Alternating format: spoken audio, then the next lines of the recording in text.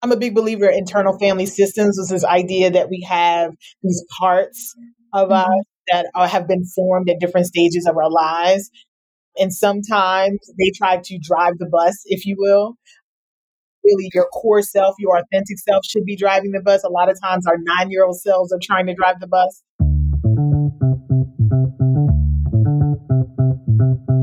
This is Finding the Through Line, the show that gives you inside access to honest conversations about the creative process. I'm Kate Hanley.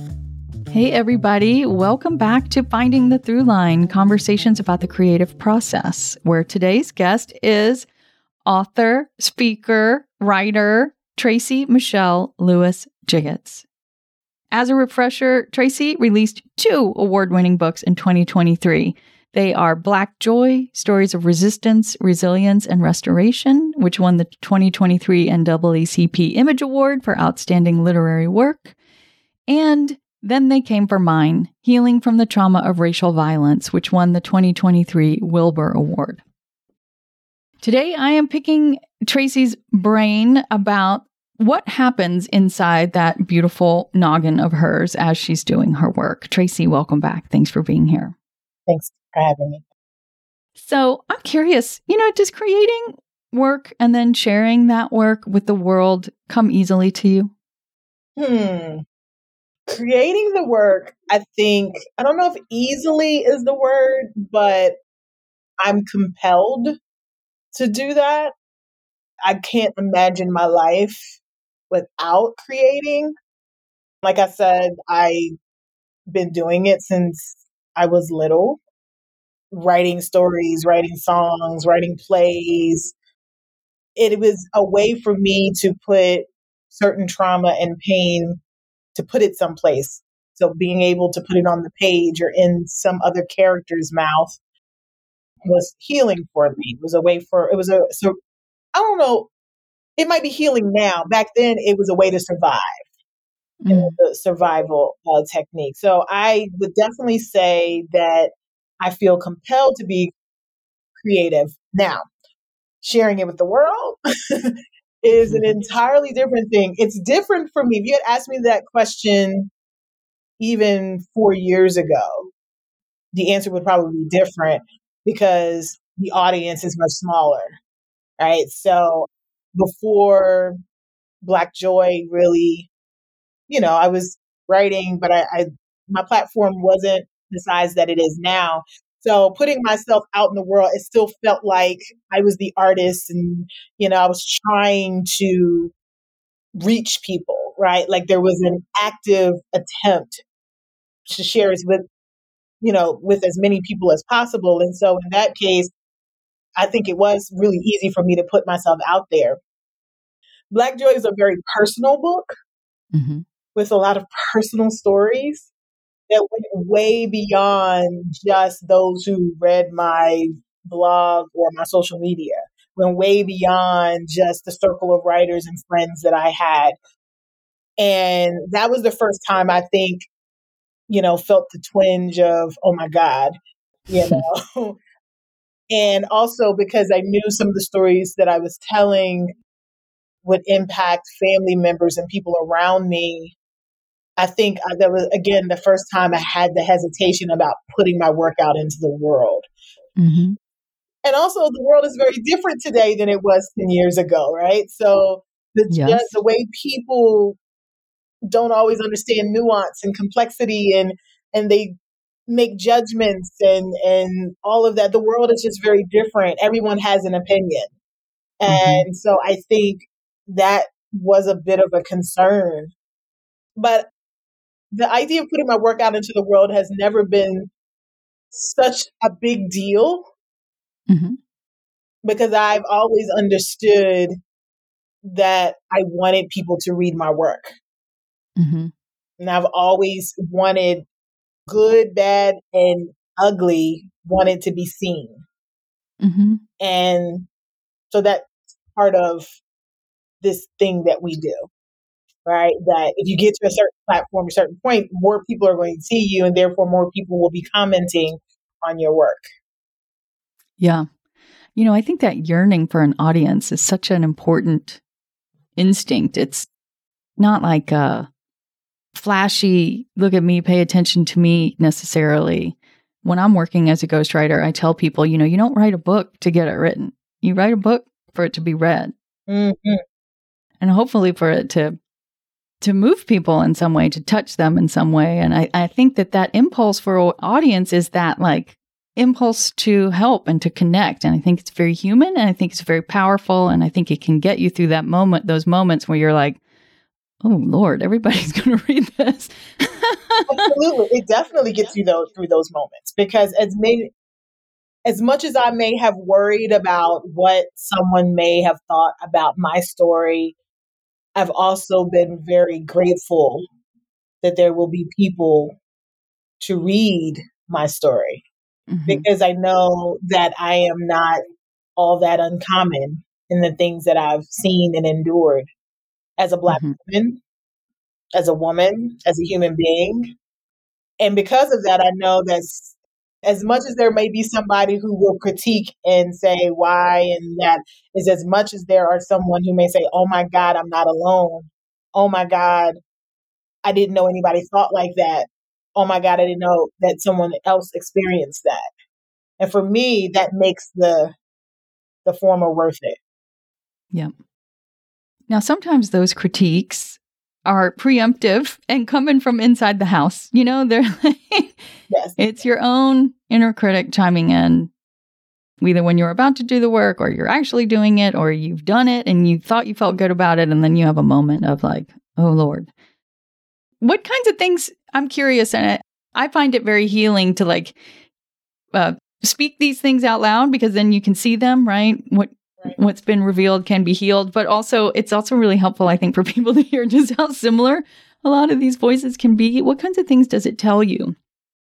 Who do you think you are? Nobody cares. Or that you're too common. This is not like, why would anybody pay attention to this story you're trying to tell? You're not enough is a big one. Mm-hmm. You're not good enough. You don't write well enough. I'm a big believer in internal family systems. This is idea that we have these parts of us that have been formed at different stages of our lives. And sometimes they try to drive the bus, if you will. Really, your core self, your authentic self should be driving the bus. A lot of times our 9-year-old selves are trying to drive the bus, because the 9-year-old, believes that you're not enough. And so they're the one that's kind of telling you you're not enough. And so I have a lot of those folks on my bus. And I have spent a lot of time having to tell them to have a whole seat. Like, chill out. I got this. I got us. I appreciate your service. I know you're trying to keep me safe. I know you're scared and you think, whoa, you're going too far. You're doing too much. People are not going to accept you. People are not going to love you, because that is what that particular experience of maybe 9-year-old or 12-year-old or 15-year-old Tracey had. And so that's all you know. But 48-year-old Tracey knows something different. And so I'm going to drive this thing and sit back, relax. Your season for driving my life is over. And so those are the conversations that I have to have with myself daily when those voices start stepping in and creating anxiety in my body and creating feelings of inadequacy, insecurity, especially around my work. I mean, I think this applies with every area of my life, but around my work, there is a sensitivity that I have. And even like in ghostwriting, right? Like, why did that person not want to work with me? I'm not understanding that the way the business works, and people have connect with different writers for different reasons, and it's not personal, but there's a part of me that says it's personal. There's something about you that's bad. And that's the reason why that grand person didn't want to work with you. And so I've had to, again, tell that part of me to have several seats. Anyone you want except this one that's driving. So those are just probably a few of the voices that I hear regularly. Yeah. Thank you for sharing those with us. I hear you about how it comes up at different times. I was sharing before we started recording that I heard this morning that I didn't get a project that I was up for, that I was excited about it. And an agent that I have worked with in the past shared with me once, that I'll now share with you and anybody who's listening that helps me in those moments, is rejection is God's protection. Absolutely. I think I just wrote something about that online. Rejection is God's protection, and sometimes it's God's redirection.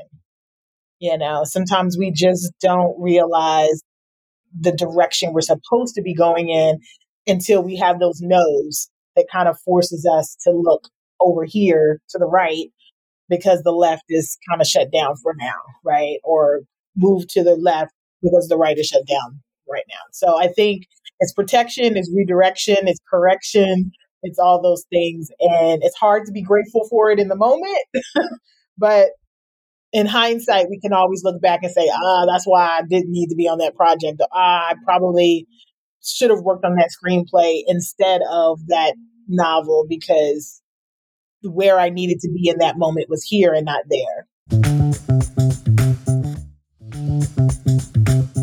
So, Tracey, you mentioned a little bit earlier in this section of questions that you're 48. And I'm curious to know, how do you feel your age impacts the work you do, and more broadly, like what you think is possible for you?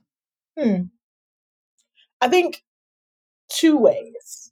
One, there's a part of me that is, as I think most people have when they get to a certain age, is if I only knew then what I know now, right? Which means that if 20 years ago, when I wrote that first poetry collection and I was putting it together and I was independently publishing it, if I only knew what I know now back then, what would my trajectory have been, right? So I think there is a kind of desire, I think, to go back and get young Tracey and tell her everything so that our lives might not have had the ups and downs that it has had, especially in this business. But I think what my age does give me is, this maybe is cliche to say, but it does give me a little bit of wisdom. It also gives me I don't know if I can say this, but You can say it. but this sense of having zero F's to give. Because I think once you get to a certain age and you realize that you've had an up and you've had a down and you've seen the worst and you've seen the best, you kind of free yourself to do what you want to do, and without really caring about what people think about it, which is hard because we're in a business as writers where we kind of have to care what people think because they're going to be the ones that go out and buy it or buy into it or give us the contract or whatever. But I still think that at a certain age, some of the things that might have held me back 20 years ago from approaching a project or doing a project or attempting something doesn't hold me back now. It's like if I have the capacity to do it and I have the desire and the passion to do it, then I don't feel any kind of way about doing it. I don't care whether or not somebody thinks I should do it or that I can't do it. And so that's kind of freeing, I think, to be at a place where, and you know what, I think now that I think about it, that zero S to give mentality comes because I've acquired 20 years of skill sets. So everything is connected. So I don't think you can have zero F's to give if you haven't studied your craft. You can't have that attitude of, I'm not going to listen. I don't, to people who are trying to tell me, how or why, if you haven't taken the time to learn the business yourself or study your craft or practice your craft. I think that having that attitude comes with a certain, I've done a lot. And so I kind of know what I want to do, what I can do, what my limitations are, what my capacities are. And so I make decisions accordingly. And so therefore I don't need as much outside input as I may have needed 20 years ago. Does that make sense? I feel like 100%. yeah. It's not just that you're older. And so there's something about the aging process that just like unburdens you of your F's to give. But it's like you've built up the experience, the competence, the confidence that takes time to acquire. And then, but the payoff is a whole lot more possibilities and a whole lot less fretting about stuff that isn't going to really help you in the first place. It also sounds like you're saying you got to learn the rules in order to break them. Am I getting that right? Yes. And it's funny because I used to do this exercise with my students in the classroom, or not an exercise, but give them an example of like, how many of you, if I walked you into a garage and had a car there, but the car was all in pieces, could put it back together? And unless there was a mechanic that happened to be in the class, most of them would say no. Right. I was like, so you're not going to go to your garage tomorrow and take your car apart unless you really understand how to do that. And so we learn the rules, we learn where things go, we learn the placement, we learn where the comma and where the period and what's the most effective way to convey an idea on the page. And we learn those things. And once we've got the rules down, right, then we can make the decision to tear some stuff apart, deconstruct, do something new and innovative. But it's only after we understand how it's put together. So I use that example all the time. I'm not going to break nothing I don't know the inner workings of. Right. Yes. Amen. Well, thanks for sharing some of your inner workings with us. I'm looking forward to hearing more about what you have coming up next. And that is going to be in our final installment of Tracey's interview, which is coming out on Friday. And I'm going to ask her my fast 5 questions so that you can get some personal recommendations for things that she is just loving. Finding the Throughline airs 1 interview per week, broken up into 3 episodes that come out every Monday, Wednesday, and Friday for free. Skip the ads and get each interview in 1 longer episode by becoming a paid subscriber at katehanley.substack.com. Even if you aren't ready to get out your wallet just yet, become a free subscriber at katehanley.substack.com and receive the full show notes with links to everything my guests and I cover. However you listen, thank you. Finding the Throughline is edited by Sound Advice Strategies. Connect with me on Instagram at Kate Hanley Author. Here's a little preview of what's to come in part 3 of this interview. I'm totally into Black Cake. That's a television show on Hulu based off the book Black Cake, which I read the book a while ago, and watching the show, I'm totally invested, totally in. I'm Kate Hanley, and this is Finding the Throughline. More to come on Friday.